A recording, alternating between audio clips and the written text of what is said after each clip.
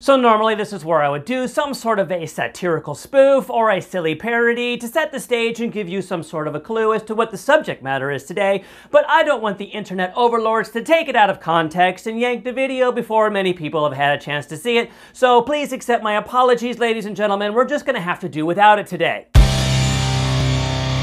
Welcome everyone, and thank you for joining the podcast. This is Right All Week, and I am Dave, and if you are wondering why have I shifted, if you will notice, yes, I am a bit more to the right because I just can't move to the left. It's absolutely impossible. I'm not saying that I can't compromise and move to the center. I just can't ever go to the left. I'm more to the right. Actually, I'll give you the real reason in here in just a moment. But first, let me encourage you to engage on all of the social media platforms with the username at Right All Week, Facebook, Twitter, Instagram, Parler, because we're in all of these places. And if you want to send us an email, you can do that. The username or the email address there, rightallweek@gmail.com. And then if you would like to listen on the audio platforms, you can do that. And if you've got the ability to give us a positive review, that's good for us to help engage with some other folks, and I hope that you would be interested in helping us do that. And then if this is on YouTube still, I would appreciate some help reaching some folks that way. Also, like it, subscribe if that's still an option, hit that notification bell for future notifications if you're getting those. I have noticed that I don't get notifications to my own videos on my own personal profile. Maybe that's true for you too. And then of course on all of these platforms, please remember to share, because it's an important time for us to get information out there so that we can combat false narratives, which is the primary purpose of today's video. So maybe you've been following and you already know this, that I got in trouble, sort of, slap on the wrist, because I allegedly tried to spread some misinformation in a previous video, and I got in trouble for that. So, you know, that's the story that they're sticking with. So I decided that I would push back on this, and I would try to do my best to provide some context, to provide some important data to support the things that I said. Because, you know, I understand, hey, how do you know that what you say is true? And I believe, you know, because I am a Christian, because I am someone who says we should follow the truth, because Jesus said, hey, I come so that people would know the truth. So I believe truth is very important, and we should make sure that we don't bear false witness. These are things that I have said before. So I would like to do my best to try to prove that I wasn't making outrageous claims, and that I was not trying to do anything to lead anybody astray, and that I was trying to share accurate information in that video. And that so in order to do my best to prove these things, I'm gonna share some stuff with you today. So I am shifted in position to make room to share some charts and graphs and data with you guys. So one of the claims that I made, and today this might be shared, I'm going to share this stuff in bits, but I'm also going to put it up all at once, and we'll see what gets to stay and what gets yanked, depending on what the internet overlords and the controllers of the levers influence, what they will let remain. But one of the things that I said, I talked about, and I don't think that this is very controversial, but who knows what they think is controversial, but one of the first things that I said was that COVID-19 was a SARS virus. And so if you can look at this, you see that SARS, COVID-19, it's not the first SARS virus. They're calling it SARS-CoV-2, but they're also relating it to MERS, the Middle East Respiratory Syndrome. And then of course, it's also related to the first SARS. This is severe acute respiratory syndrome. Now, the reason that I made a reference to it specifically in the video that is now banned is because of the epidemiological curve. So in the original SARS from 2003, or 2002 is when it was first reported, as because of the curve. And now it came from the original, you know, the way that it came, it was announced, and the way that it got here, the fact that we did a lot of the same things, banning travel from Hong Kong, and when it exploded over here, and you look at it, in fact, it was very prevalent in March and in April, and then it dies out in the summertime, which is something that I said in the video, expecting that it would have if we had not interfered with it. But the fact that things like lockdowns and the idea that we were trying to slow the spread, that we actually were somewhat effective in our attempt attempt to do that, and it actually caused some of what we're seeing right now. But I'm going to save some of that talk for later. But one of the first things that I wanted to do was just to look at this, say, yes, it is SARS, because this is what they're calling, we're comparing it. I was not saying anything new. It is a SARS virus. And look at the original epidemiological curve of the first SARS virus. And then if you want to, and I'll be pulling some up here in a little bit, comparing SARS-2 to SARS-1 and seeing when it is most prevalent and how it tapers off, and what we have done to influence the epidemiological curve of SARS-2, but how it would have looked like SARS-1 if we hadn't done anything. That was one of the things that I said before, but I don't think it's crazy to say it's a SARS virus, but maybe they want to challenge the idea that it would have burned off. But I'm going to deal with that in a later part, and then I'll also break that part off for a separate part of the video. But this was part one. It's SARS, and that's what the epidemiological curve looked like for SARS in the first place. And the part that it was most popular, most prevalent, is the same time that SARS was most popular, most prevalent when we experienced it before. All right, so next, in the same video that was yanked, I also said that I spent some time on hanging out with Worldometer, and a few of the points that I'm going to revisit are with relationship to the website Worldometer and some of the math that you can do, and some of the things that I'm going to share with you. You don't even need to do some math. For example, in support of something that I just referenced a moment ago, the idea that COVID is petering out, which is something that I had said before. I just referenced this graph right here that you can see, the new cases in the United States. Since July, it's on its way down. And you can look back, you can just see right here, it's going down, not all the way every day, that just depends on what's being reported, but generally speaking, you can see if you were just to draw a line on all of the peaks here, it's in a downward trend. And that was the point that I was making. It's in a downward trend. The peak days are not as high as the previous peak days, and the low days are not as high as the previous low days. That's the idea. That's why you call it a trend, which is what I called the video that was yanked. Trends. All right, so yeah, that was the point that I made, and that's in support of the idea that it's petering out. Okay, so that was just one of the things that I said. Now, some of the other things that I claimed, based on what you can see on this, on the Worldometer's webpage, I talked about United States, all right, and not being the sickest country, but the fact that it's actually it's one of the best testing countries. Okay, so now take a look at this one. Obviously, China is just lying their faces off, but that's not any good to us. All right, so let's just forget about that.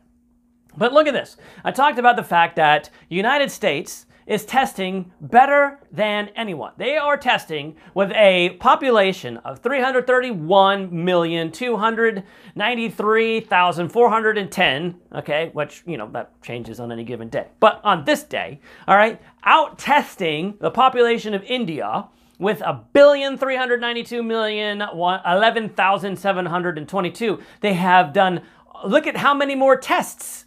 That is ridiculous. Oh, almost double. That is double the tests that India has done. That is crazy. They have 4 times the people, and we've done double the tests. Explain that one. So no, it's not that the United States is the sickest country out there. We are the most testing country out there, and this is just the evidence right here. In plain, it's not just a black and white. I mean, we've got some other fancy colors on there just to make it easier for us to tell. And so that's just something that I was saying to help prove it, all right? So if that was, obviously, I didn't think it was that controversial, but apparently that was controversial. But there it is. So now you can see it too. I wasn't saying anything new. That's a point that I made in the beginning. And I'm still trying to make the statement. I'm not trying to say that there's no virus. Obviously, if the tests are coming back positive, they're testing for something. Although there's new information out there that maybe the tests are too sensitive and we're picking up more than we should. But that's a totally separate issue from the video I made that day. So we'll save that for some other time. How about that? Okay, so hey, now let me show you another one.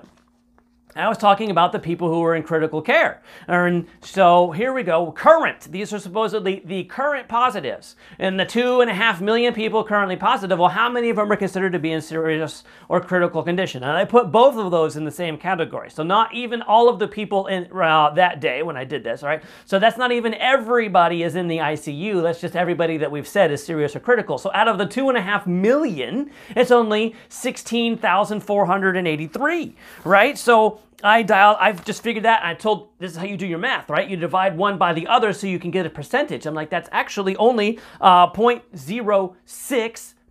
I'm like, that's actually really good. It helps us to realize that there's a really good treatment rate. There's a really good survival rate. It's actually not that threatening, so we shouldn't be that terrified. We should actually be encouraged that there's a much better treatable, much better survival, you know, so not saying don't protect yourself, just saying, hey, maybe don't live in fear, which has been one of my primary messages since the beginning. Okay, and then this last one before I move on to something else, but still, you know, there's still more to come from Worldometer. But I also said, and I'm not the only one pointing this out, but the fact that we had 20 states that still have yet to report 1,000 deaths with, still keeping that because somebody has to differentiate, right? 1,000 deaths with COVID, all right? So it's supposed to be a big, widespread issue, but there are still 20 states in our union that have yet to reach 20. That was true the day I made the video, and true a few days later when I went to start grabbing all of my graphics to make sure that I could make my point, okay? So here they are so that you can see them also and be like, hey, okay, so Dave's not crazy. These aren't outrageous claims unless you are a controller of the levers of influence with the internet overlords and you're trying to shut Dave down. But yeah, these are things that anybody could look up on Worldometer, and these were the things that I was talking about that day. So let's talk about something else. Now I want to pick on a couple of things that I said. I was comparing states, and I talked about CFR, I talked about the world CFR, and I talked about the state CFR.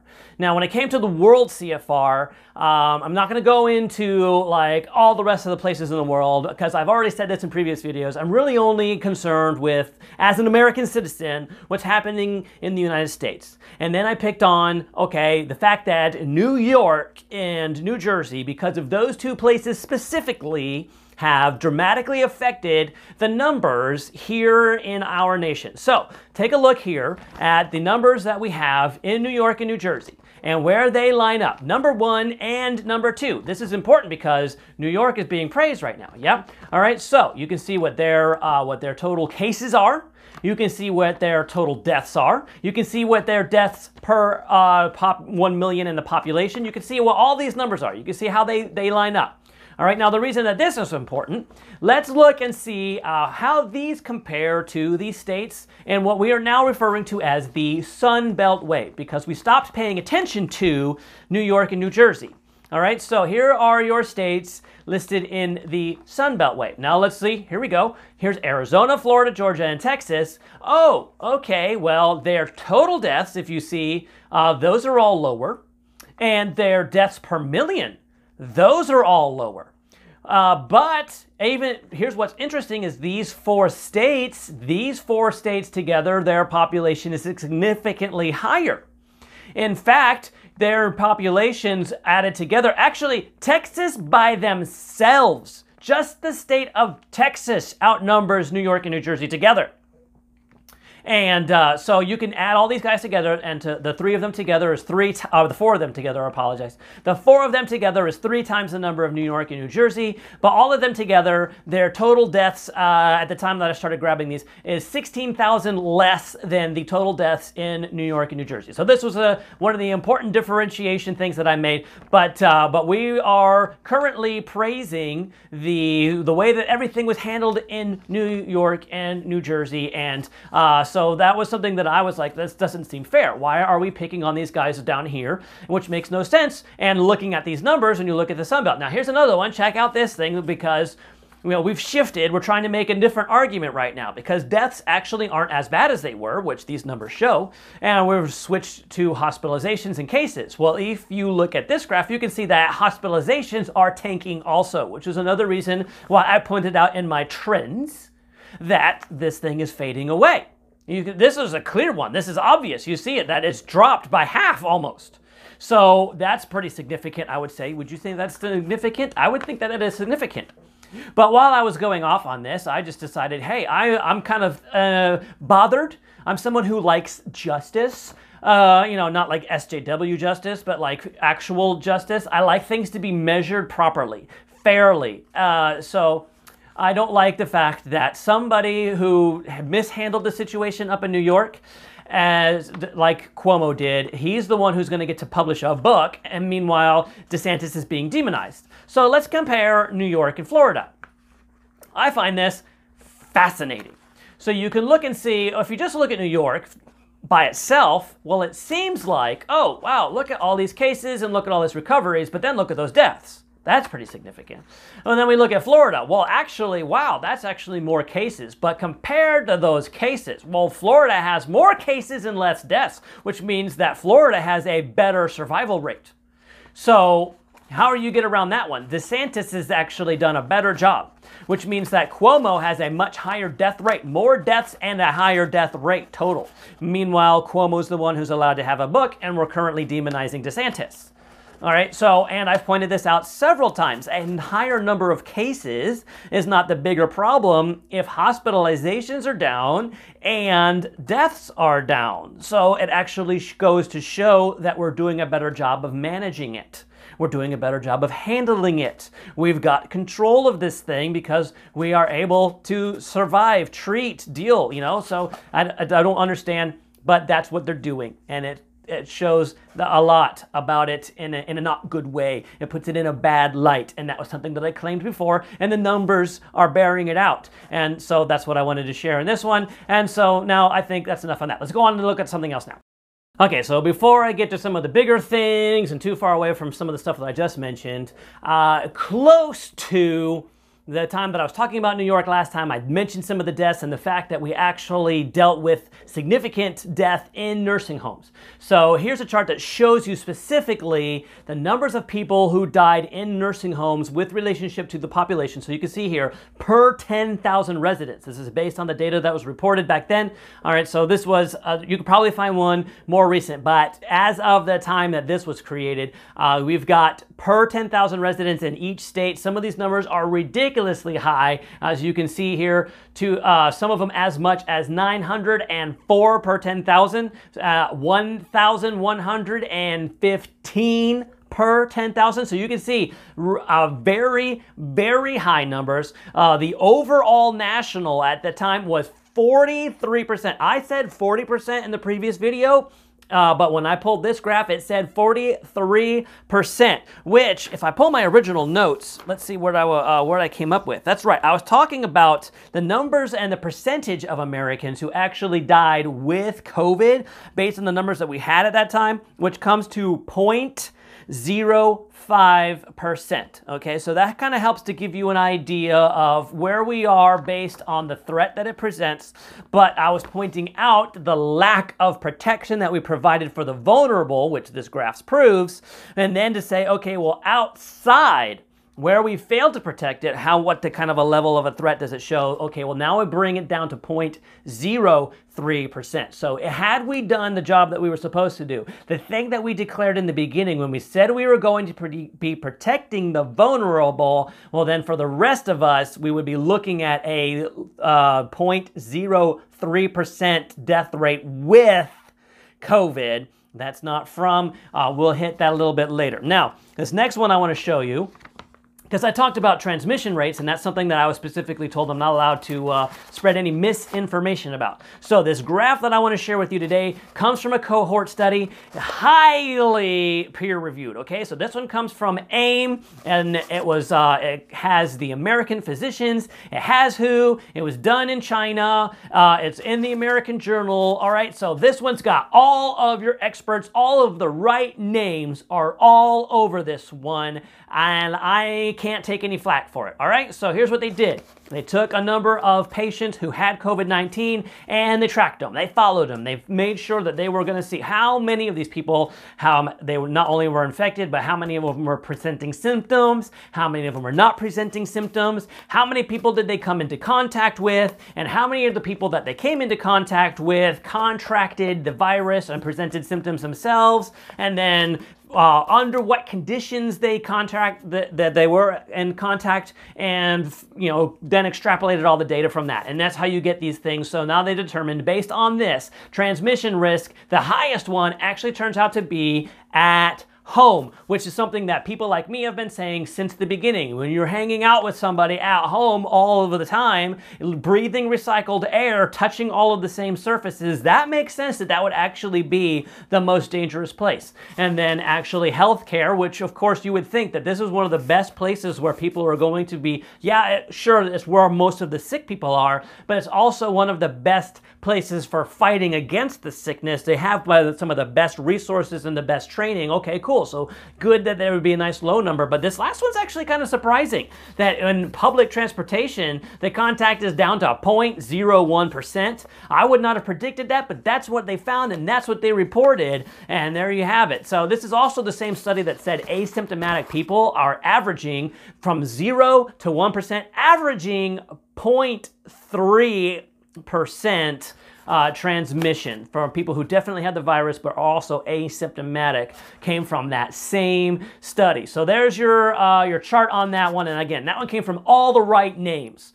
So you can go look that one up yourself also. The last thing I wanted to share in this section that I'm going with you guys today, now comparing, because I talked about seroprevalence, I talked about, hey, herd immunity, and we got to hit like the right numbers, and I know there's a lot of talk out there saying, hey, we don't want to get too distracted with that. We don't want to stop testing. We don't want to put too much faith in this. But the people who are saying that, you have to wonder then, okay, well, then what's your explanation as to why this is making all of the difference? Why is it then that the numbers are the same at Princess, the numbers are the same in Italy, the numbers are the same in Germany, the numbers are the same in New York, the numbers are the same in Sweden, and the numbers are the same in New York, not just New York State and Sweden, the country, but in New York City and in Stockholm. And that's the reason I'm sharing these things with you, because the guy who did this work, he's put it all out there. And again, the links are the same, and these are also from the same, these are scientific studies who found all these same things. They're putting all these numbers up there, and this is what they're saying. This is what they found. And it doesn't have anything to do with population density. It doesn't have to do with anything like requirements, whether or not you're requiring masks, whether or not you're doing lockdowns, whether or not you're restricting the group size. It doesn't change. The only thing that any of these places had in common is when they got to a certain amount of antibody presence in the community. And once they got there,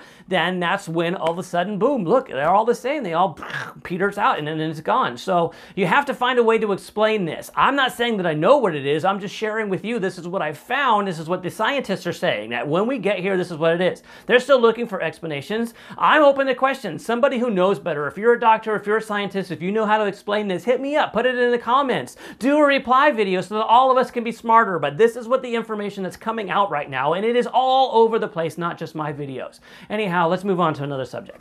So next I want to address the CDC, because I had numbers from the CDC that I was referencing, and I talked about hospitals. I specifically said that the numbers in the hospitals were dramatically low. The fact that we had less than 2% of all hospitals had anything to do with COVID, like that was the specific reason that people were there. It was less than 2%, and we weren't addressing any of our policies with respect to what was happening in the hospital. So let me share with you some information from the CDC about what's going on in the hospitals. So check out this graph. This one has to do with ICU specifically, and the fact that if you look at the graph and you see what's happening here, all the numbers are down, and this one is actually a few days old, but what it's showing you here is that it's as low as it has been since the beginning of April, which was in the height of what was going on back then. The idea that, okay, we were spiking in April. If you remember, when we looked at the epidemiological curve, right, that was supposed to be, everything was supposed to spike back then. All right, so since the spike, now we're back down to as low as it has been since then. That's specifically ICU. So now look at the next one.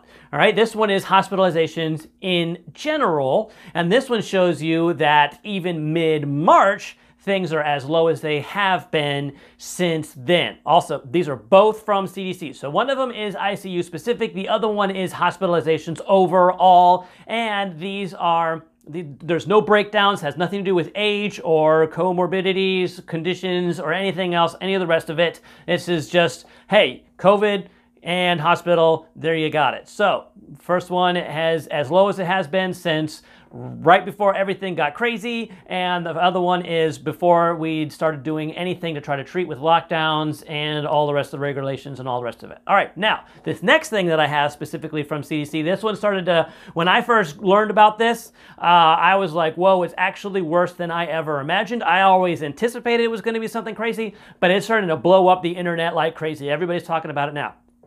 In my video that got yanked, I talked about the comorbidities and the likeliness that the difference between dying with COVID, someone who just happens to have COVID when they died, or COVID was just, you know, the icing on the cake at the time of death. I know that's not a really great way to put it, but that's just the dying and having COVID, or the COVID being the thing that kills you, those two things being very different. And before I made that video, the biggest source that I had was somebody who had done an independent study, was reviewing death certificates, and they had come out with about a 9-to-1 ratio of comorbidities to only COVID. Well, now CDC has gone out, they've released the official numbers now, and they're saying it's actually 6%, which is even worse. That it's actually only 6%, which means now you can take those numbers and you can run it.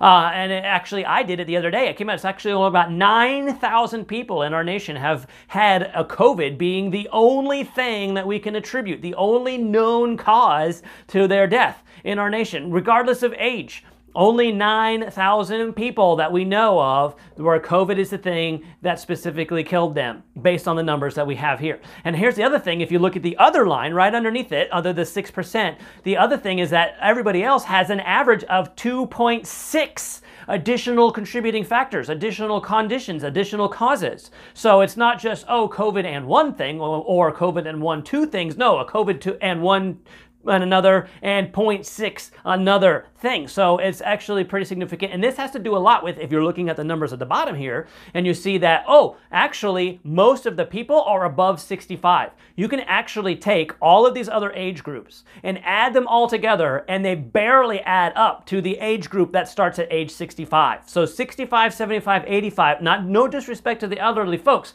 just that it really helps you to see who's really vulnerable. Again, we should be protecting the vulnerable and really targeting our focus there, rather than these general focuses that we've had that really haven't helped us a whole lot, and really rethinking our strategies here. That's my main point here. So that's what I have to say here. Let's look at some other things from the CDC though. Okay, so I imagine one of the most controversial things in the video that caused me so much trouble and strife was the insinuation that perhaps we're not facing an epidemic. I said it was in my parody. So what if I told you there is no epidemic? Okay, so that's probably one of the things that just caused some ears to turn red and some faces to explode. I don't know what happened to what their side effects were, but they obviously, I'm assuming that was something that caused some people to not, they just didn't like that. Okay, so here's the thing. What does the CDC, that was a claim that I made. It's like the CDC has their own definition of what an epidemic is. And we've known for weeks that they have had a hard time meeting that criteria. Now, based on what I said a moment ago about the 6%, like if the 6% without comorbidities, if we're rolling with that, 9,000 people nationwide from February, or like the last week of January to now, then we know for sure that wouldn't do it. But if we're going to include all of the other people who just the 2.6 additional conditions, then that might.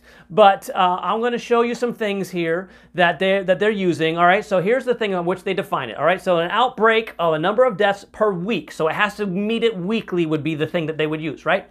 So a percentage of deaths, and it was supposed to be between 5 to 7%. So now they've used a threshold. They want it to be like 5.9% This would be the lowest point that they would expect. That this is your, of all deaths in the nation. So weekly, 5.9% of all deaths in the nation that they would expect. Well, actually, like some time ago, May, I think it was, that they expected it wasn't going to make it, that it wouldn't do it any longer, and that was based on the with numbers, in fact. Okay, so, and the CDC even published something back then saying, actually, it looks like, you know, based on the declining numbers that we've had, that that's where we're going. And this was during like the reopening phases, like right before all of the stuff in the streets, all of the demonstrations slash protests slash riots and everything that's happened since then, right? Okay. So here, check out this graph that we have now. Based on the death certificate data, the percentage of deaths that are attributed to, oh, interesting, it's pneumonia and influenza and COVID-19. So it's not just COVID that we're listing here. We've actually got all three, but even with these, all three listed together, it's 8.1% and it decreased to 6.4. And you can see, just look at the line. You see how it's just kind of been dancing around? That's the threshold line. And it's just kind of been dancing around the threshold line. And then we have like the spike and then, oh, dramatic drop. Now, keep in mind all of the other graphs that I've shown you in all of the other segments, how the trend, I'm kind of hitting that hard, this trend that we've had all of this time. But that's not it. Keep this in mind too, because look at this also. CDC released some stratified data. We've been waiting so long for the breakout. Okay, now check this out. This breakout at the bottom here, it shows you all ages. Okay, for everyone, all of the while. This is all of the months added together. It's an average total 8.9%. So if it's 8.9 from the beginning till now, why is that important? Because we had the worst part. Remember the epidemiological curve where I had that big giant chunk right in the forefront, okay, which means it's definitely not that bad now. Of course, this one that I just showed you that has the spike, but there's an average in there where it definitely dipped, which is why you see it like it's under the curve sometimes. All right, now, here's where there's something that's really interesting. Check out this last one. All this is from the CDC, by the way. Look at these CDC numbers, and this might be hard for you to see on my screen here, but so you might want to grab this one and look at it for yourself, blow it up so you can see it. All right, so here we have these numbers, and they're broken down. You have a total number for the week, but then they also break it up so you can see, well, which week it applied in. And as we get further and further and further into the weeks, beginning with week 10, which we first started talking about these things, all the way up to week 32 when this thing ends, which is, you know, in the middle of this month. But it keeps spreading them all the way back. In fact, in week 32, we were still attributing deaths all the way back to mid-March, which I was like, well, that's very interesting that we're still tracking deaths all the way back to mid-March. But the point that I'm trying to make is the numbers are spread out all the way across the whole thing. So how is it then that the epidemic or the pandemic is still happening now if some of the deaths that we're counting occurred way back then?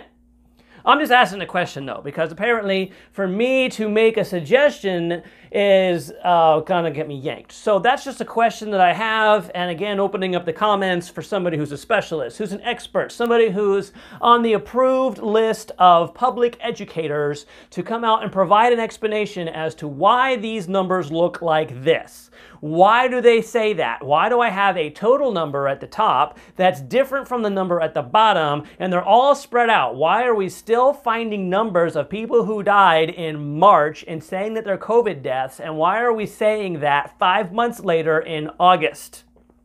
Just a question that I have.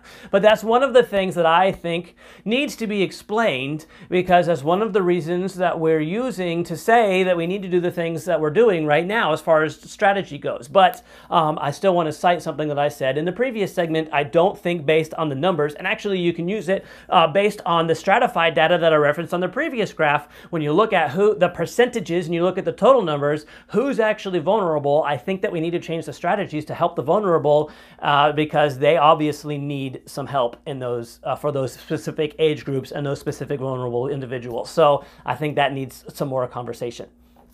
Okay, so this will be the last thing that I talk about. It's something that I referenced in the last video, and it's something that I referenced in the earliest segment on this big situation, this whole presentation that I've done today.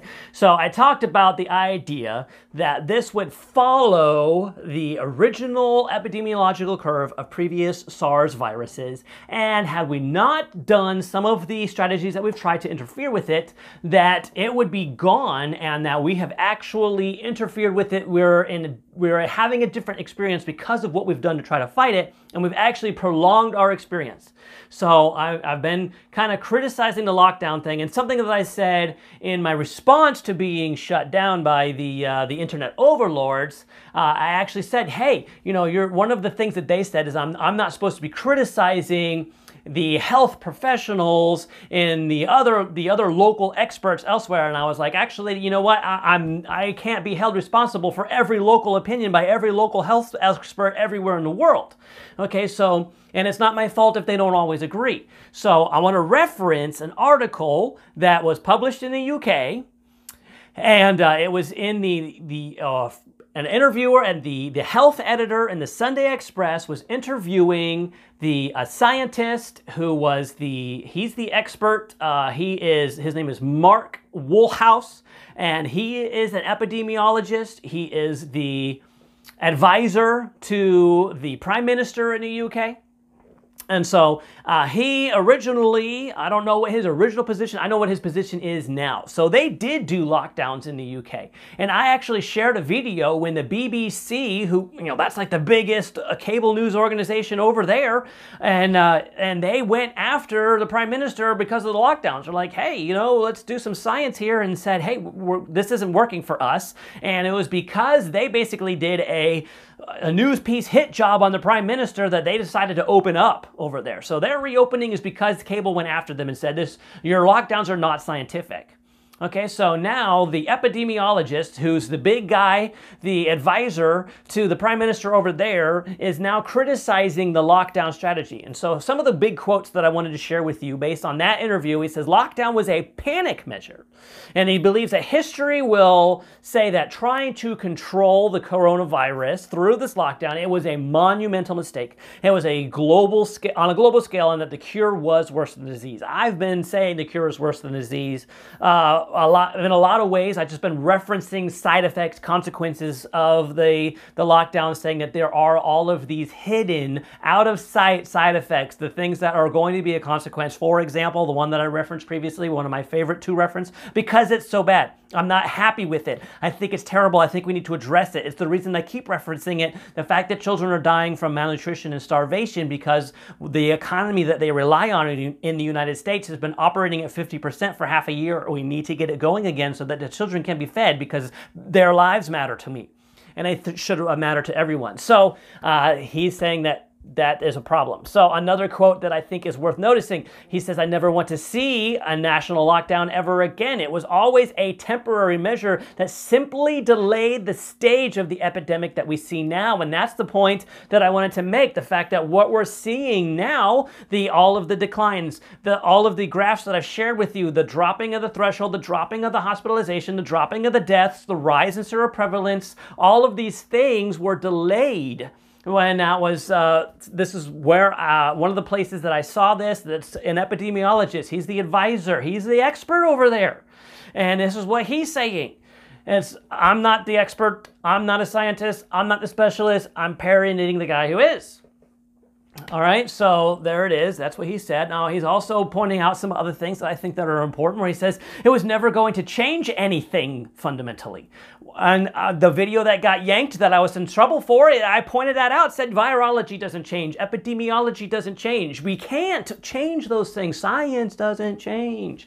And he says it wasn't going to. However, although we drove down the number of cases and now we know more about the virus and how we can track it, we should never be in this position again. That makes sense. Yeah, now we should make sure that we don't repeat these same mistakes. We would expect that we wouldn't be repeating the same mistakes, but you know what? Humans actually do quite often, unfortunately. Okay, another thing that he said that I think is important to note, he says, I believe the harm lockdown is doing to our education, our healthcare, our healthcare access, and broader aspects of our economy and society will turn out to be at least as great as the harm done by COVID-19. And he's talking about his nation, and I believe in our nation. It's probably going to be worse. I did reference the fact that we're currently living in a health sector-led recession. It was interesting. We were trying to prevent our healthcare system being overwhelmed. We did such a good job of making sure that our healthcare system wasn't overwhelmed that we actually ended up having layoffs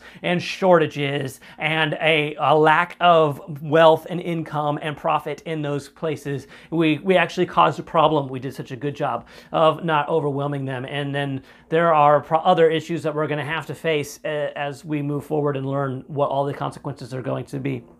And all right, and then finally he said this is the last thing I want to share with you. I would not dignify waiting for a vaccine with the term strategy. Wow. That is brilliant. It's like we can't call that a strategy because of all of the side effects and the consequences of just waiting, the problems that we saw cause with this. And he says, that's not hope. That's not a strategy. He says, but we need to get on with providing an alternative to lockdown. All right. So, you know, I like the way that's UK language there, the way they phrase that. We need to get on with providing an alternative. All right. And again, that's kind of like the way that I was referencing some things here. When you look at the numbers, when we look at the data, when we see who's being affected, we need to talk about it. We need to look and see what changes should we make to our strategies, okay? So he's just kind of saying the same things. It's time to revisit this situation and make some changes so that we can make sure that we're actually helping the people who need the most help here, because it's obvious when we look at the numbers that we haven't done it properly, honestly.